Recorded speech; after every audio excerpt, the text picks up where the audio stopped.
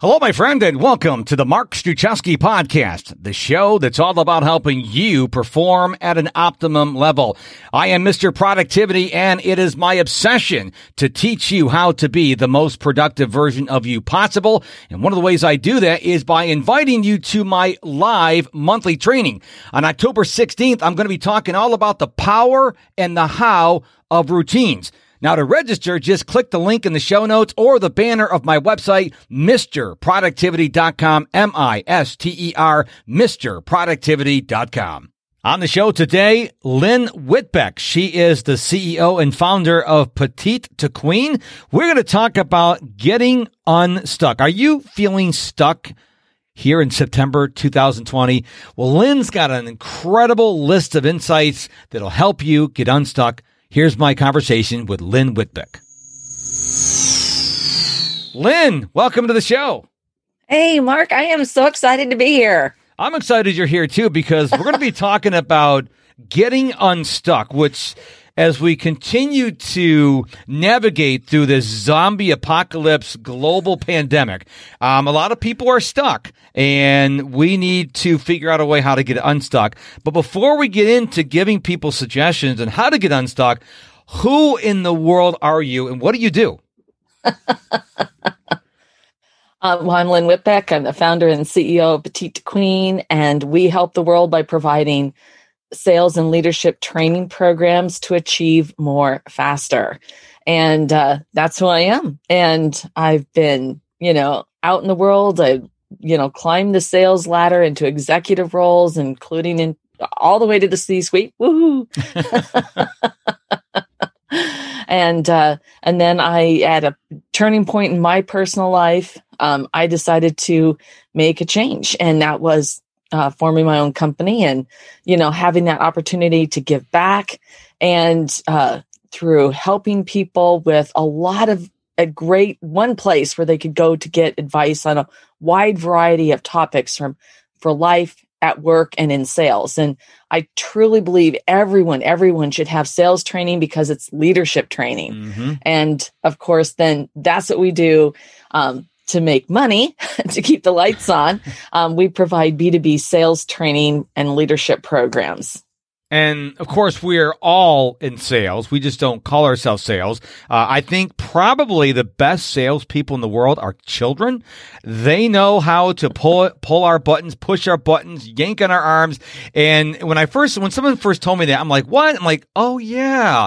Kids they're unashamed. They're bold. They'll say, I want that. I want it. And they won't give up until they get it. Whereas we become older, we become timid. We're like, I don't want to ask for the sale. But kids, if we could channel our young kids and just be bold, we'd probably all be millionaires, if not billionaires. Am I wrong? Well, of course, you always have to ask for a sale. But as we get older, there are other things that really come into play. Building the relationships, building that trust and credibility. And with those children, they have that. They're usually like directly connected to you in some way. Yes. But yeah, they just certainly channel that.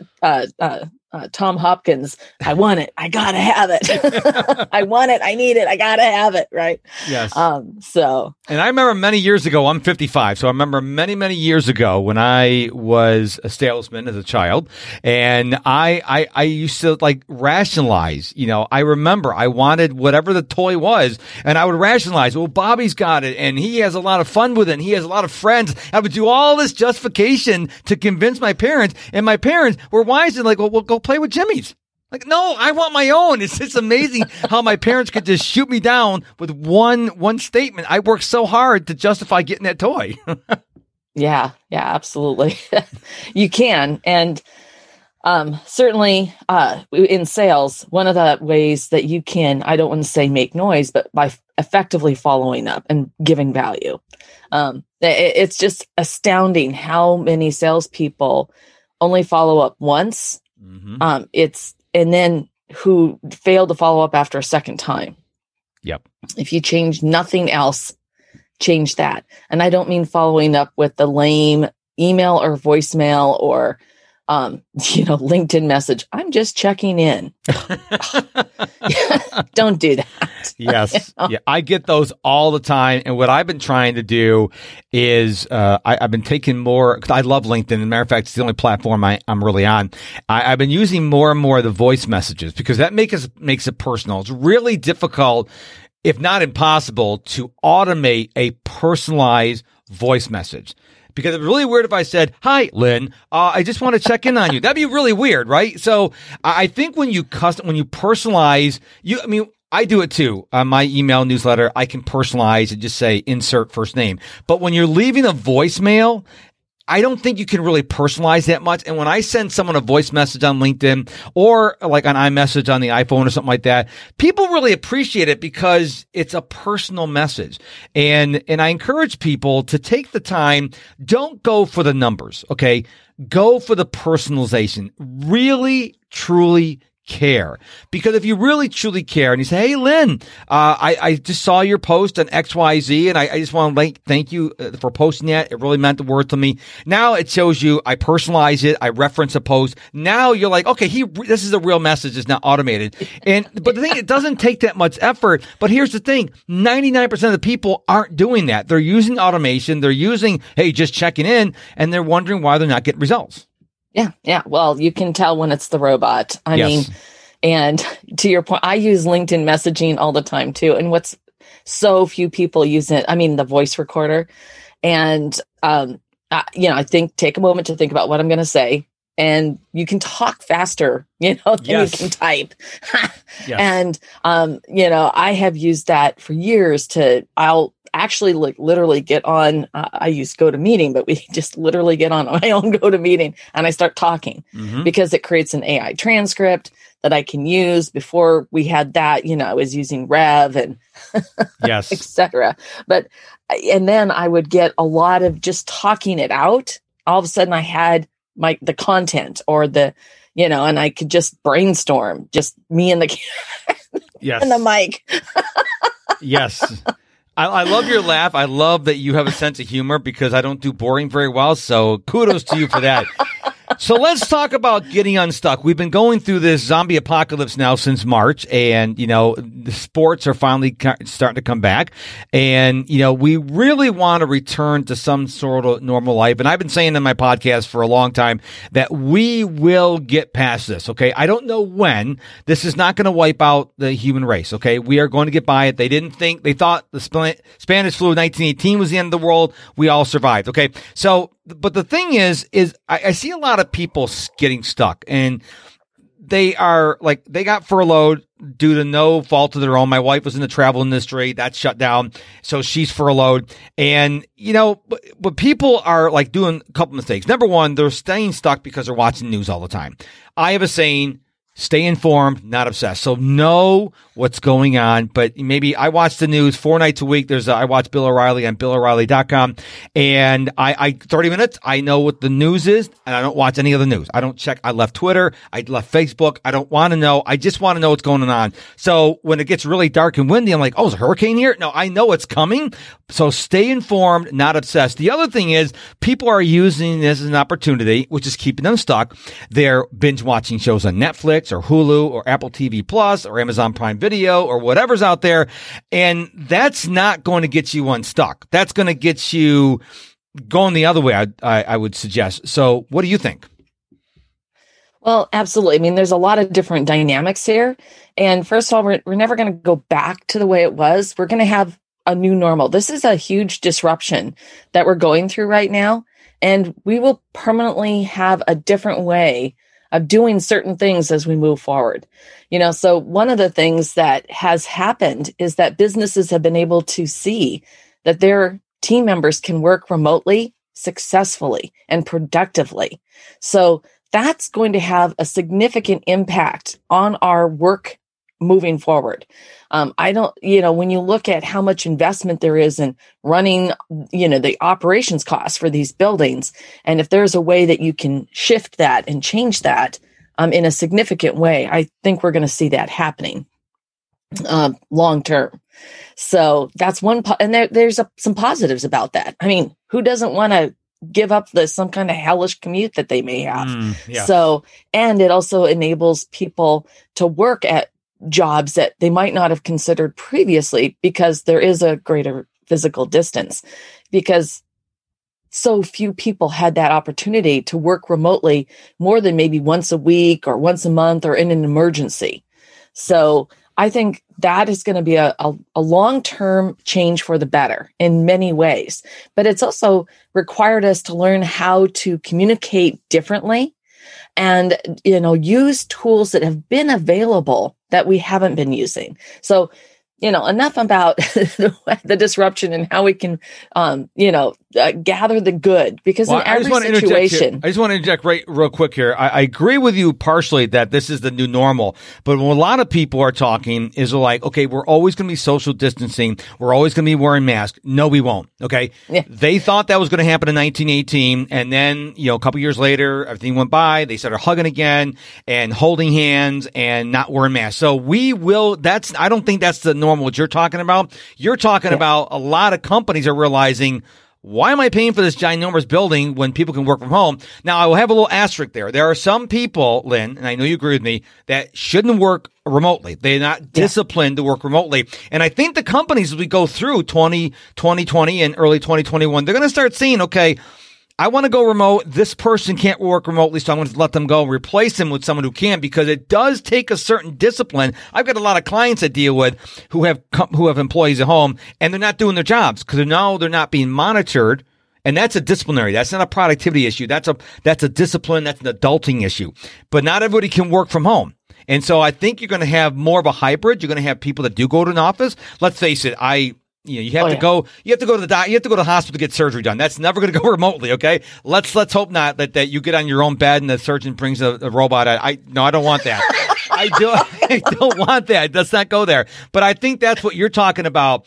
The remote and working home. I think it's going to be more of a balance instead of most people going to a corporate environment. Oh yeah. No. And I think that for people who maybe they aren't effective working remotely, they can transfer into positions where they're back inside. Some people also need that socialization. Yes. And, I started working in my corporate career when I moved into executive positions because I reported into states away, right? Mm-hmm. And I have to admit that there's a transition that you go through, and it's a learning process. You have to unlearn certain things and relearn others. Yep. And so, you have to go through that. But to your point, I agree that that's just one aspect. What I'm trying to say is that when we're looking at any situation, rather than focus on what we're giving up, you should be looking at what you're getting instead. Yes. Because no matter what the situation, there is an upside. Okay. So I'm going to go through, for my personal darkest tunnel was when my husband was diagnosed with terminal cancer. Now you can say there's no upside to that. All right. But there was, because we were able to spend that time and really, we made all these incredible, precious memories. And, the reality is that everyone dies, but it's the journey. And we chose to embrace the journey in the time that he had left. And so, that was, instead of focusing on what we were losing, we focused on what we were getting instead. So, so that's like a really hard thing. And obviously with this virus, many people are being faced with that when they see and it's much more, horrible because they can't even say goodbye necessarily to the people who've been ill. And they don't have that same type of opportunity. It's also much more rapid. I don't want to equate it to the same thing, and certainly not going into that type of dark tunnel. But there are just general circumstances of how we've all had to make adjustments with our life. And, so one of the things that I know that I did when we first started this in March, to your point, I was watching a lot of news. It was like the deer in the headlights, like OMG. And then the New York Times put out a pattern to make a mask. I've always liked crafts and things, and I have a bunch of fabric, and I went, I'm going to start making masks. And just taking that step forward of breaking down a barrier that I could do something. And now I'm not saying this changed the world. Yes. But it did have a positive impact, not only on me because I was constructively doing something, I was taking action, but it helped my family and friends. And then, first all my family members got masks. Then my friends got masks. Then I started sending them to people I work with, it was truly, it's like, wow. And then I started making masks that I donated. I ended up making like 500 masks. It was like this production line. And by the end, I was like tired of making masks, but it was, how many did you make overall, do you think? Yeah. Pardon? How many did you make I made about 500. Wow. At the end, I ended up making my aunt, asked me to make Seahawk masks. We're here in the Seattle area. Oh, okay. I happened to have Seahawk fabric, which she knew because I'd made her a Seahawk tote bag a few years before. Okay. And because she is a huge Seahawk fan, she says, I want a Seahawk mask. And I was like, okay. Okay. And I thought, what am I going to use this fabric for? So I just made like 36 is I think what I ended up with, Seahawk mask. So that was like a last tap. Now I'm back to making masks for the holidays. Oh, okay. Well, that's but I had a break from it. So now I'm like all excited to do it and things like that. So, one of the things that you really have to look at when you're trying to get unstuck is, if you've ever seen that movie, you have kids, that Chris Kingle movie, and they talk about, you take one step forward and then another, and soon you're walking out the door. Yep. Santa Claus is coming to town. I loved that show when I was a kid. Oh my goodness. I know. So, yeah. But that song a number of the songs out of there have always stayed with me. But that one in particular, hey there, it's Mark. I just wanted to hop in here real quick to invite you to check out my website, MrProductivity.com, for the date of my next live training to get my top 5 productivity tips and so much more. It all happens over at MrProductivity.com. And that's the thing. When we're trying to get unstuck, and maybe you're here and you want to be, all the way over there. Well, it's not like beam me up, Scotty. That's not going to happen. But small incremental changes and shifts that you can make, pushing your boundaries, getting comfortable with being uncomfortable, that's going to move you forward. And in a month, you're going to look back and go, oh, wow. 2 months, whoa, Yeah. And the thing is, and then maybe one day you don't do anything or you take a step back. That's normal. That's okay. So one of the things is you really want to go through and identify what's that root cause or causes that are holding you back. Now, these can be self-limiting beliefs. They can be some form of fear. Fear is a big beast. And, really taking the time to invest in yourself for some introspection, whether, you take a walk by yourself, out in a nice trail, or you just, you zen out in your living room on a cushion, whatever, floats your boat, you go and, whatever it is. So however you do that, that's going to help you, and just let your mind wander, but, start posing some questions. Why do I feel this way? What's really going on? And, and what are the things that I think I can't do this because, like, I have kids. I can't do this because I've got to take care of my kids. I got to make sure that they're getting all their online classes done. And so I don't have time for this. Well, is that really the case, or is it a time management case? What can you change so that you can fit in this time to do something? Or maybe it's just that you're just uncomfortable with trying something new. And because you'll fail. A lot of people have fear of failure or fear of that unknown. Well, the babies, they learn how to roll over. They learn how to get up on their knees. They learn how to stand up and cruise, and they fall and they get back up. So you have to remember that we're going to make mistakes. Some of in my past have been so cringeworthy. But, we're going to get back up. We're going to need to tap into your inner resilience. So you can say, I can get back up. I can recover from this mistake. If it's egregious, you can still say, I'm so sorry. Genuinely, I'm so sorry this happened to whomever it impacted, and, honestly, most people are going to be forgiving, and they're going to allow you and enable you to get past that. So, go through that fear sequence. A great way that I find to do this is also if there's a certain situation that you're facing. So in the case of COVID, what's the worst thing that can happen? What's the best thing that can happen? And what's likely to happen? And when you go through that scenario, that actually helps dispel the fear. And when you look at what's the worst case scenario, really dig into how would you respond to that? Not react, but respond. What are some constructive things that you could do to make it better if the worst case scenario happened? For me, I lived through the worst case scenario for me when my husband was diagnosed with cancer. And so, that's where you tap into that resilience and you tap into your ability to be flexible and to adapt. So all of us have that within us.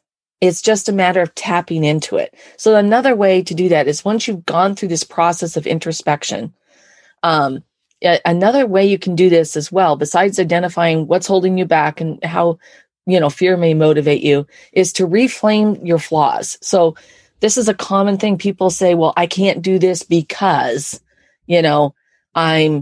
I can't, to your point earlier, I can't self-discipline my time. I procrastinate. I find all these other things to do.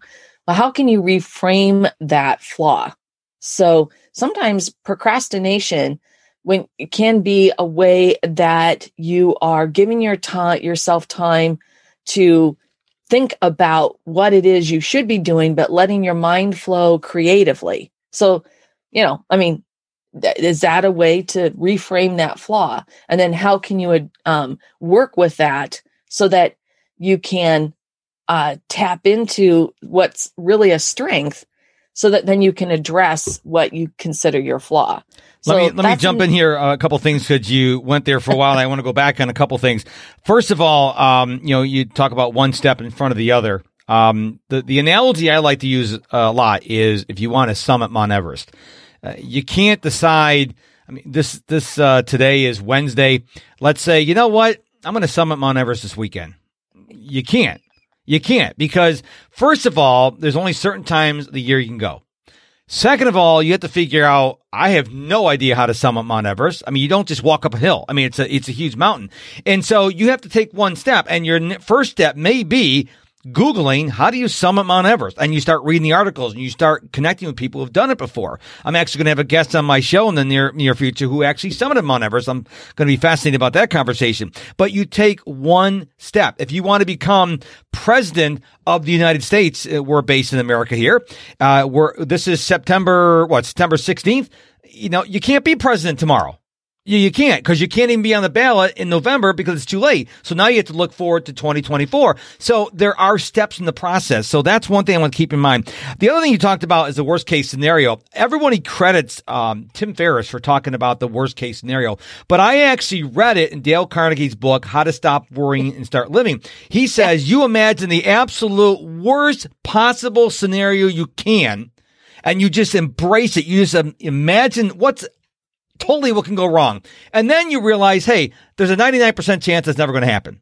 So he's the one that's credited with coming up with that to begin with, because let's face it, most things we worry about, and the percentages vary, but a high percentage of people who worry about stuff, that stuff is never going to happen in a year, 10 years, 50 years, 20 years. We all sit there and go, this is really going to happen. Really? How often does the worst thing ever happen? Very rarely. I get on a plane. I've never been on a plane that crashed, ever. And yet people get on there and they're paranoid. I'm not saying their fear is unwarranted. There are people who are deathly scared to fly. I hate needles. So to get blood out of me is, let me tell you, it takes my wife on the one hand and the phlebotomist on the other hand. I don't like it. But I'm scared of needles, but I can speak in front of 5,000 people. There are people say, take blood on me all day long. I'm not speaking in front of 2 people. So we all have our thing. But my point is the worst thing very rarely ever happens. So what say you on those, what I had to say? No, first of all, Dale Carnegie his books are so wonderful, such incredible wisdom. And I have embraced that my entire life. I actually went through a Dale Carnegie sales training course, or, it was live and in-person program way back, not with Dale. I was going to say. Not with Dale. I actually hated the training program. I hated it, but I loved his book, and I embraced that philosophy early in my career. And it just really was a good fit. So love that. Great thing there. And you're right. So even if this worst case thing happens, how can you mitigate it that can help address your fear? Mm-hmm. So let's say, to your point, you're terrified of an earthquake. Well, where do you live? What are you doing so that if you do go through, I live in this greater Seattle area, we can have, a huge earthquake here. And I went to graduate school in California, so I was pretty used to having my coffee stirred, with a little tumbler. And I was not afraid of earthquakes, but because of that sort of living with the earthquakes more actively, when I came back, one of the things I did is I got earthquake insurance. I've always carried it because it's a way that, because what's the worst can happen? You lose all your possessions. I've never really thought I was going to die, but you lose all your possessions. Everything's destroyed, it's like, I can get earthquake insurance. Yeah, there was a $10,000 deductible, but, that's going to mitigate that idea of fear that I would lose everything I'd spent my life, building or creating, in the sense of value of my home and of my possessions. So that's one very small idea, but there are ways that when you really look at that fear, that you can identify some things that you could do to mitigate a worst case scenario. Yes. All right. And to your point, the odds of it happen, that's why you go through the worst case, the best thing, and then what's likely to happen, because let's do a reality check here, people, what's likely to happen. What I found the most interesting thing about the Dale Carnegie books, because they were written back in the 40s, I believe. He will say, I had a client, Lynn Whitbeck, and she lived at 123 Main Street, Manhattan. They would never do that. They would never put someone's address in the book. But I remember when I first read that book, How to Win Friends and Influence People, he was putting their address in there. I'm like, this is crazy. We would never do that in 2020. But that back then, people wouldn't go to that person's house and knock on the door. Hey, I read about you in the book. I just thought that was so fascinating how we've changed from the 1940s to 2020. Can you imagine that? Yeah, we wrote books like that now? I don't think people would give their addresses 20 years ago alone. Yeah, exactly. We certainly, so that's the other thing is that the change is constant. That's the one thing that we have to recognize, that change is constant. And that's one area where people get stuck a lot. They don't want things to change. And once again, I think that there's a certain amount of comfort and fear that really play a role there. And you have to be willing to be uncomfortable to some extent, to change. I agree. Well, this has been a great conversation with you, and I wanted to pique people's interest to find out more about you. So I think you did a good job of that. We talked a whole lot of stuff. And if someone didn't get something out of this episode, go listen to it again, because you gave us a lot of gold to think about. So, Lynn, if we wanted to know more about you, where would we go? Well, you can go to petite2queen.com. Our links to our social media is there. You can go to my about page. You can get my LinkedIn connection right there. And that's a great way to find out more about what we do and what we and about us and me and connect with me. And if you're interested in our B2B sales program, please go ahead and reach out, and we'll start a conversation on how we can get you unstuck.